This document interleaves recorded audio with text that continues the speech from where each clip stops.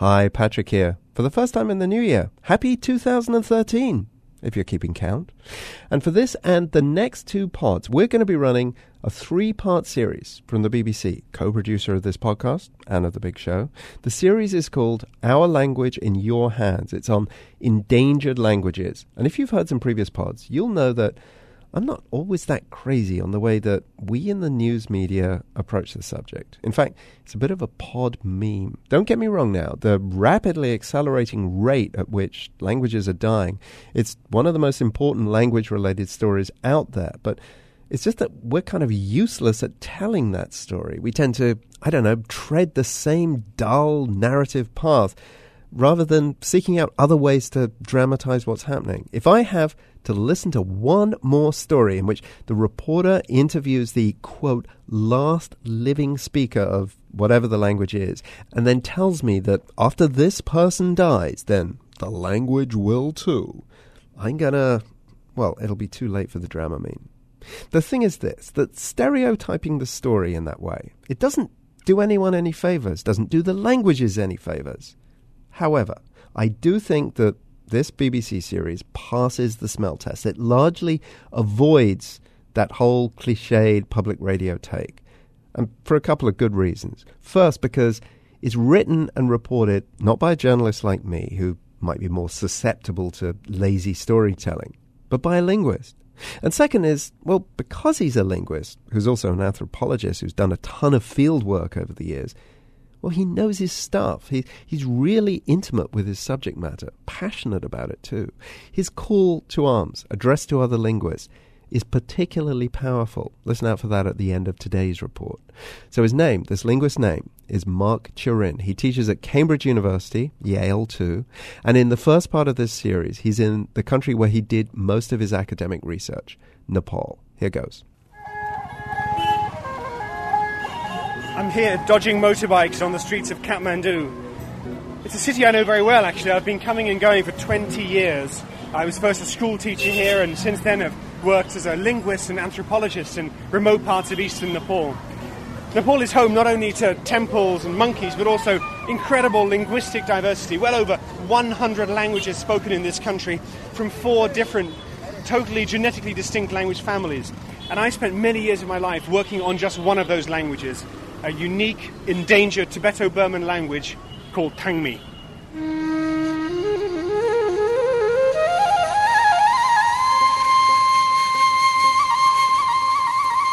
I first got interested when I saw a map of Nepal's languages. It was a linguistic wall map with pins showing each one of Nepal's unique speech forms. Extinct, endangered, documented, and undocumented. And at that moment I knew exactly what I wanted to do. I wanted to document and preserve and protect one of Nepal's indigenous languages. With Kathmandu traffic being what it is, the best way of getting around town is on motorbike. Years ago in western Nepal I used to own a horse, but it turns out that horses are more expensive to maintain than motorbikes. They eat non-stop, so traded the horse like in the good old-fashioned westerns. It's surprising to think that I'm passing speakers of some of the world's most endangered languages. Whoa, that was a near one. There are 2 reasons that languages become extinct. The more traumatic but less frequent is when, through natural disasters, wars, famine and migration, people die and take their languages with them when they go. The other more common process is known as language shift, and refers to a speech community replacing one language, usually of low status, with another one, often of higher prestige. In these cases, the community lives on, but their language is lost in the transfer. The general need to protect languages from disappearing, which is all over the world. And Nepal, with its 93 languages, definitely a lot of them are endangered. They need protection. Kunda Dixit is editor of the Nepali Times. The need to preserve them is not just for Nepal's sake, but it's a world heritage. And I think if a language disappears, vanishes, the world loses yet another language. And this is a trend that's happening globally. And I think it's up to us to preserve some of our languages. That's at one level. The other level, of course, is that children learn best in their mother tongue. And it would be fantastic if we could have a system where primary schools at least, become the vehicles through which these languages are preserved. This idea of teaching children in their own home language is not as far-fetched as it may sound. The United Nations has been promoting awareness of the benefits of mother tongue and multilingual education for some time. It's now clear that children who begin their education in their mother tongue make a better start and continue to perform better than those for whom school entails learning an entirely new language. Miranda Weinberg is a graduate student in educational linguistics at the University of Pennsylvania, conducting fieldwork on this issue in Nepal. Multilingual education is based on a very simple premise. That is that people learn best if they understand the language they're being taught in. So, for instance, if I speak some language at home and I go to school and I'm being taught in another language, I might not understand what's going on. I wouldn't understand what I was supposed to be learning. I wouldn't feel comfortable. And this leads to, in Nepal and in other parts of the world, a lot of repetition of first and second grade. So you meet kids who have just been taking the same classes over and over because they don't understand the language. What are the obstacles to multilingual education? You need teachers who speak these different languages. In Nepal, that's a huge obstacle.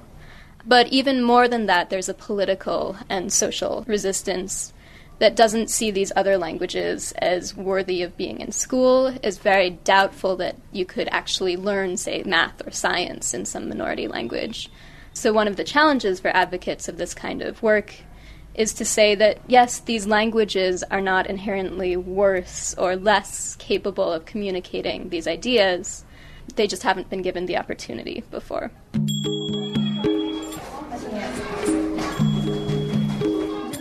We're tucked in behind the World Bank office in Nepal, and we're here at the modern Newa English School. It's a multilingual school for primary level students, and we're going to walk up the stairs now and listen to a class in action. Namaste, namaskar.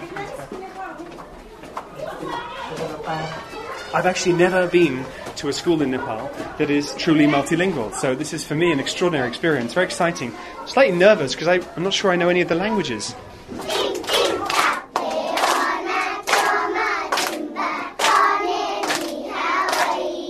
We're in a classroom of about, I think, 35 kids. Beautiful school uniforms and lovely blue and white shirts. And there's a teacher who is teaching them in their own language. It's called Nepal Bhasa, or the Newari language. And they're learning maths, they're learning social studies, all in their own language.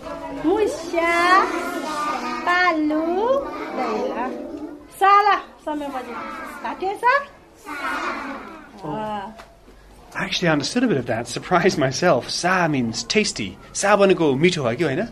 This is the reality of modern Nepal. Children who are multilingual, who speak their own language at home and now even in school, Nepali the national language, and even have books in English. These are the future of Nepal.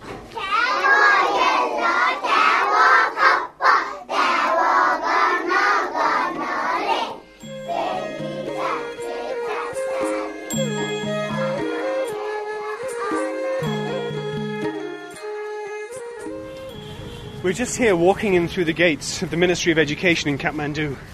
It's a funny place, beautiful columns, lovely lush garden and crumbling infrastructure. And we're going to meet Lawadeva Vasti, passionate about education, passionate about multilingualism. But I'm bringing a couple of questions to him from a few of the teachers we've met who are concerned the government is not doing enough to support their schools. As we're walking down the stairs here in the Ministry of Education, I'd like to ask you, what is your title? I'm Joint Secretary, responsible for higher education and school management. Well, government language policy is very clear, and it has been seen as a clear departure from what used to be during my time. At that time, it was one language, one culture, one nation. That was a very declared state policy. Because of all the factors that we analyze at the moment, Nepal's current policy is to promote multilingual education. Why is there such a long gap between the provision of policy, legislation, and then implementation? Until we prepare teachers to make it happen, we cannot give a big push to this. Is it the aim of the government of Nepal to have the instruction in the local language, so the medium of instruction being the mother tongue, or to have the mother tongue as a subject in the school? The Education Act clearly articulates that mother tongue should be used as the medium instruction at the early grades of their education. Nam otire mik chim chim mik chim chim allogo namoti imlo. Bairagi Kaila is reciting a poem dedicated to his daughter. It's the first poem that he ever wrote in his mother tongue. He is Chancellor of the Nepal Academy, an institution that oversees the development of the languages, cultures and literatures in the nation. He's also an accomplished scholar, having recently produced a 600-page trilingual dictionary of his own ethnic language, Limbu. Allogo namoti imlo im. My work focuses on another of Nepal's little-known and increasingly endangered languages, Thangmi, a Tibeto-Burman language with around 30,000 speakers. I wanted to learn to speak the language, not just document the grammar. To do so, I chose to live with a Thangmi family, participating in and becoming part of their social world. In due course, they gave me a name, Nakaman, meaning newcomer, and with that, I was formally accepted into one of the 7 male clans. Learning an unwritten language like Thangmi is a humbling experience.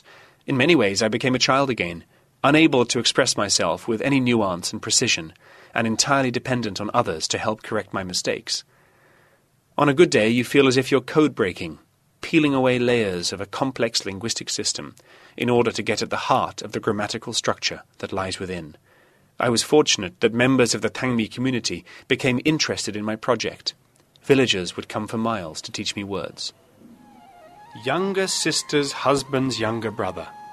Uchiya damari. Crouching or sitting with all 4 limbs on the ground. Gongkhor. A particular kind of very thin centipede which is known to reproduce in the ear and cause discomfort. Kulna katap. Once the daughter of our house woke me up before dawn because a relative had arrived, bearing words that he was convinced I couldn't yet know. He was right. They were all new to me, and he was so proud to teach me, an outsider, the term that is used to describe the colour of a leaf turning brown in the autumn, of verbs of motion that differentiate according to the angle that you're walking.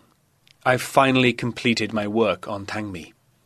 I've written a grammar and a dictionary of the language with a set of transcribed stories that I recorded in the field. Since it's just been published in 2 volumes, I'm back in Nepal to return to the villages where I lived and worked for so long, to show them the proof that I made good on my promise to them, to document their language and put everything that I know about it in a book. I'm taking the book home. Good morning. Hi. How are you, sir? I'm Mark Turin. I'm Chandra. Chandra, nice to meet you. Good. Where are you from, Chandra? It's an early morning in Kathmandu. We've just packed up our bags and we're loading up the car. We're off to Chokoti. It's a village in eastern Nepal, about 100 kilometres towards the Tibetan border. How's the road, Chandra? It's okay. No problem. Yeah, it's good. 4-wheel drive? Yeah. I think we're going to need it. Okay, I'm glad we're in your hands, yeah. Okay, thank you very much. Let's pack up now.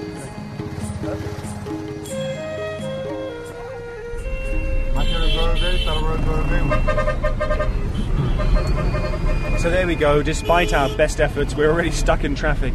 So for those of you who think that the Himalayas is a pristine mountain wilderness, I'm going to have to tell you that Kathmandu is a seething metropolis full of pollution and traffic jams and broken roads and monkeys. We're going to be in traffic for a while until we clear the Kathmandu Valley, crest over to the east and then make our way through rice paddies towards Chokoti. One of the challenges but also exciting things about working with a community like the Thangmi is that they are not all in one location. We have this image that ethnic groups in the Himalayas would be very bounded in place and time. But the Thangmi are interesting because for generations now, Thangmi have migrated to eastern India, to Darjeeling and to Assam to work in the tea plantations as British India grew. They've also migrated to Tibet. So the Thangmi community is actually dispersed across the eastern Himalayas.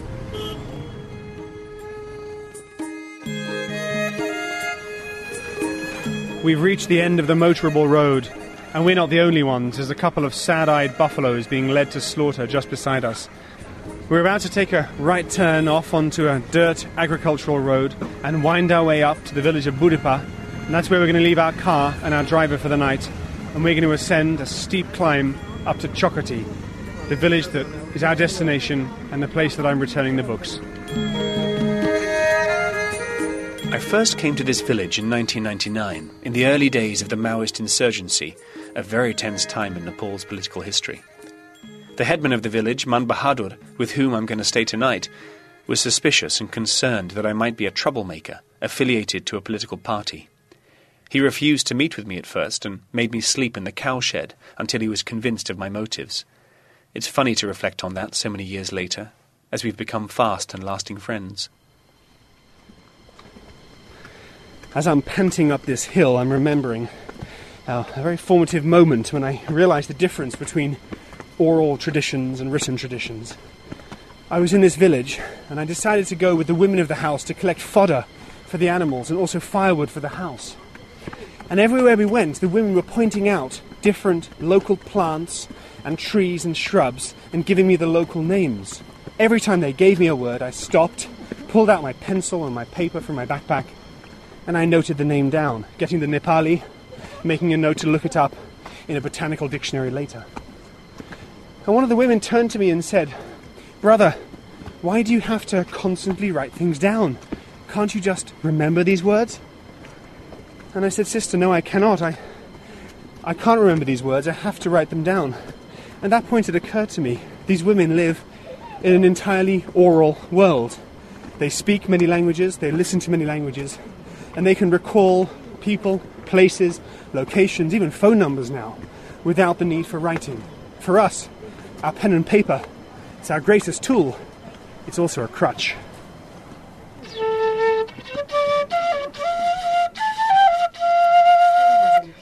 Just walking down the final steps to Man Bahadur Thami's house. I call Man Bahadur older brother.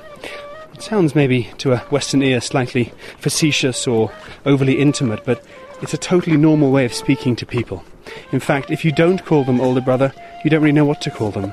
Kinship terms and kinship relationships are everything here. And once you establish that one person is your older brother, everything else flows from that. So we're going to keep on going down the steps to our house. तपाईलाई सपना देख्छु झलझली तपाईलाई सपना देख्छु झलझली त्यही सपनीबाट बिउजिँदा पसिना आउँछ खलखल. Man Bahadur has written a beautiful poem saying that I've not come for many years and they've wondered where I've been. And the whole village of Chokoti is wondering about which country I'm living in now. He sees me in his dreams and he wonders if I've forgotten him because he has not forgotten me. तर तपाईले बिर्सनु भयो होला हामीले बिर्सेका छैनौं तर तपाईले बिर्सनु भयो होला हामीले बिर्सेका छैनौं. Everything in a Thami village is handmade and homemade, and I'm now sitting right next to one of the most important pieces of a domestic toolkit, and that is the quern or hand mill.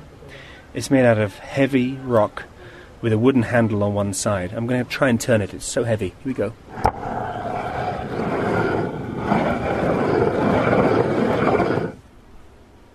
It's used to grind any kind of hard grain, typically millet and buckwheat and also corn. And when I asked the family in this household whether there was a local word for it, a Thangmi word for this hand quern, they said, of course, it's a yante. The under part is the mama yante, and the upper part is the papa yante. Jamari kuta yan gas mishaga gas kuta chuli gas kuta saray or masayura chuli mishaga gas armara suye nankada ho onadu nan de boppe tan taun sai nani nyakaring phangaring changadu nemmoko jette yangadu Pebuli mani rang mani sadeko dukha kawani. That was a Thangmi song sung by Man Bahadur Thami, talking about eating wild forest products and working in other people's houses, not having any fields, no wet fields and no dry fields. This is the life of a poor Thangmi man. Nyakaring phangaring changadu nemmoko jette yangadu Pebuli mani rang mani sadeko dukha kawani. Well, the moment has come. I'm sitting with Man Bahadur and his daughter, Kanchi, and I'm about to show them my 2-volume Thangmi dictionary and grammar. I'm not sure what I was expecting, to be honest, but my work may have more symbolic than practical value in this village. It's not really a book to be read, after all, more a record of what could be lost. And I've also documented aspects of Thangmi culture, because culture is reflected in language. I've produced, on page 922 of my book, a series of kinship diagrams. The important thing that we have to realize about the Thangmi kinship system is that it's not just a whole lot of distinct words, but actually those words indicate social relationships. By that I mean that the relationship between a man and his father's younger brother is a specific and very intimate relationship.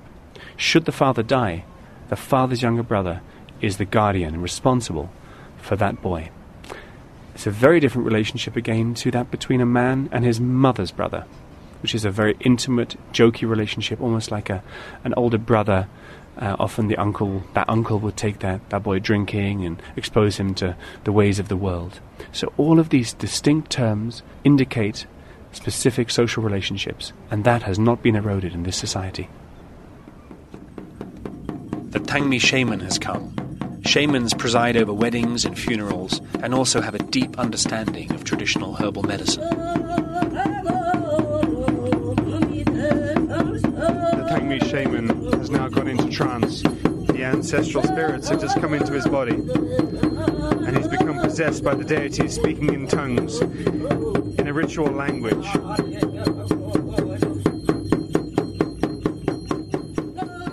Thangmi remains an endangered language. In all likelihood, it'll disappear from the earth in the next 50 years, at least as a spoken vernacular. My own adopted Thangmi family in Nepal were involved in a dramatic transition in their language use while I lived with them. Grandfather was effectively monolingual in Thangmi, speaking only very rudimentary Nepali, while his grandchildren were monolingual Nepali speakers, with only a passive understanding of the language of their ancestors. That's a decisive language shift in just 2 generations. It takes years for a language to evolve, and it can disappear in just a flash, with the death of the last speaker. That's why this work is so urgent. But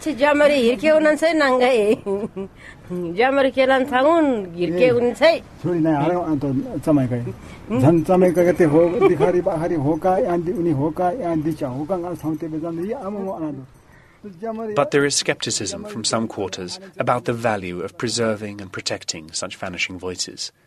To what end are endangered languages being documented? Is this really something that speakers want or need? And who are the people who work to promote these minority speech forms?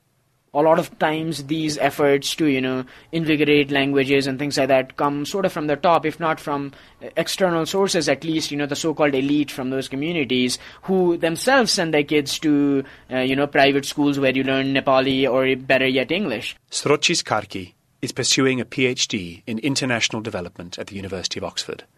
What we need to ask is, what is the interest among people to actually save that language in the first place? I'm not saying that language isn't important, but I think we do have to place it in a context where people are struggling with a lot of other things. And if we want to preserve language, we have to be able to also provide these other things so that these conversations become more meaningful. Until recently, all government communications and official media were in the national language, Nepali. Krishna Bhattachan is an anthropologist and prominent activist for the rights of indigenous people. When they tune in radio, it's all in Nepali or in English or in other languages, not in their own mother tongue. What would you like to see in the Constitution in terms of the provision for language? For many endangered languages or those languages which are at the verge of extinction, right, or which are highly marginalized, they definitely need some kinds of affirmative action. Otherwise, they cannot flourish. For those languages which are spoken by, say, less than 100,000 people, for example, some kind of a state patronage is necessary. C.K. Lal is a journalist who comes from Nepal's Methili-speaking community. I'll give you just one example. Suppose someone has to go to court. He would need to hire someone who can write petition on his behalf in Nepali. Now in the court he will be questioned in Nepali, which he cannot answer. Then he would need a pleader or a lawyer who would translate his answers. but that pleader and the judge usually from similar community background with similar attitude. So these are all intertwined. You cannot separate. You can say, just put in the constitution that, okay, every language gets rights, but everything else remains the same. Then it becomes pointless. It doesn't work. While some are passionate about being educated in their own language, others are more doubtful and fear that mother tongue instruction may marginalise them further, and they'd rather have better access to Nepali and English. Miranda Weinberg again. They've been targets of many initiatives that they feel have not benefited them or just sort of being ignored by the government for a long time. And now when someone comes in saying, we have this new idea, we'll teach you your own language, it sounds terrible. It sounds like a plot. I've travelled and worked in India, and I was always struck in parts of northern India that you know well as well, Darjeeling and Sikkim, that the medium of instruction in schools in Sikkim is English, which is essentially the mother tongue of nobody, a great equalizer. Is there any movement in Nepal to propose that English should become the medium of instruction? I don't think that's a position we're going to see from the government anytime soon, but actually on the ground, that seems to be the position that a lot of people are taking. English schooling is incredibly popular. Well, it's driven by the aspiration to go and study and work abroad. And parents and the students themselves feel like they have a comparative advantage if they have English, good English. The other factor, I think, is migrant workers. And, 18% of Nepal's population is living abroad at any time. And a lot of migrant workers, let's say in Doha or in Kuala Lumpur, they write home to their wives saying, look, I'm earning $100, $200 less per month than my Filipino counterpart just because I don't speak English. So then the wives back home then send their kids to English schools so that they, again, have an advantage when they grow up. One of the problems is generational. I'm having dinner with anthropologist Mukta Singh Lama and his multilingual family. His native language is Tamang, but increasingly, as in many families in Kathmandu, he speaks Nepali and even English with his children. Until I was like 10 years old, it was all Tamang in my home.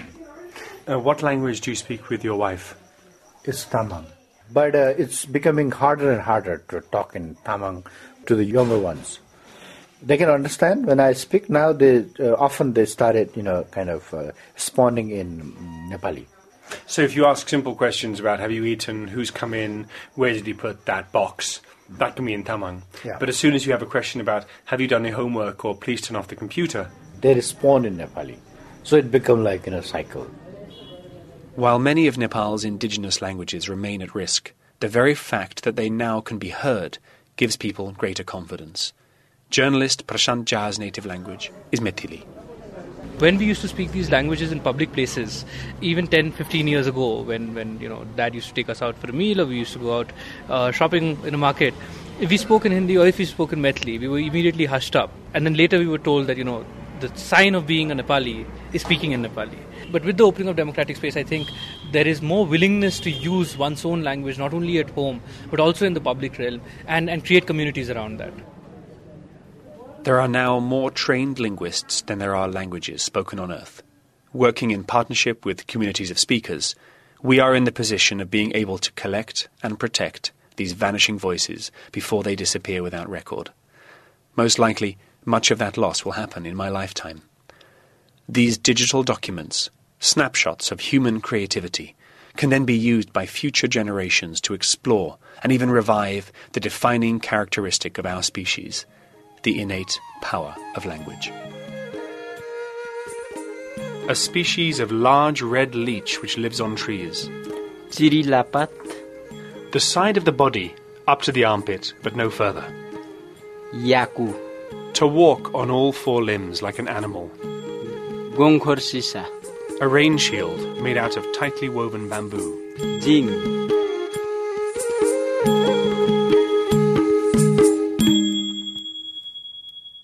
So that's part one of Mark Turin's series. The producer was Mark Rickards. In the next part, which will be in the next part, Mark Turin is in South Africa, which is trying to figure out a language policy of its own. It has 11 official languages, but some of those languages are kind of more official than others. And then, of course, there's all the unofficial languages. I'll post links to Mark Turin's own website as well as to the BBC series. They'll be at theworld.org/language. The pod is also on Facebook. There's a World in Words page. And I'm on Twitter. My handle is Patrick Cox. Patricox. See you next time.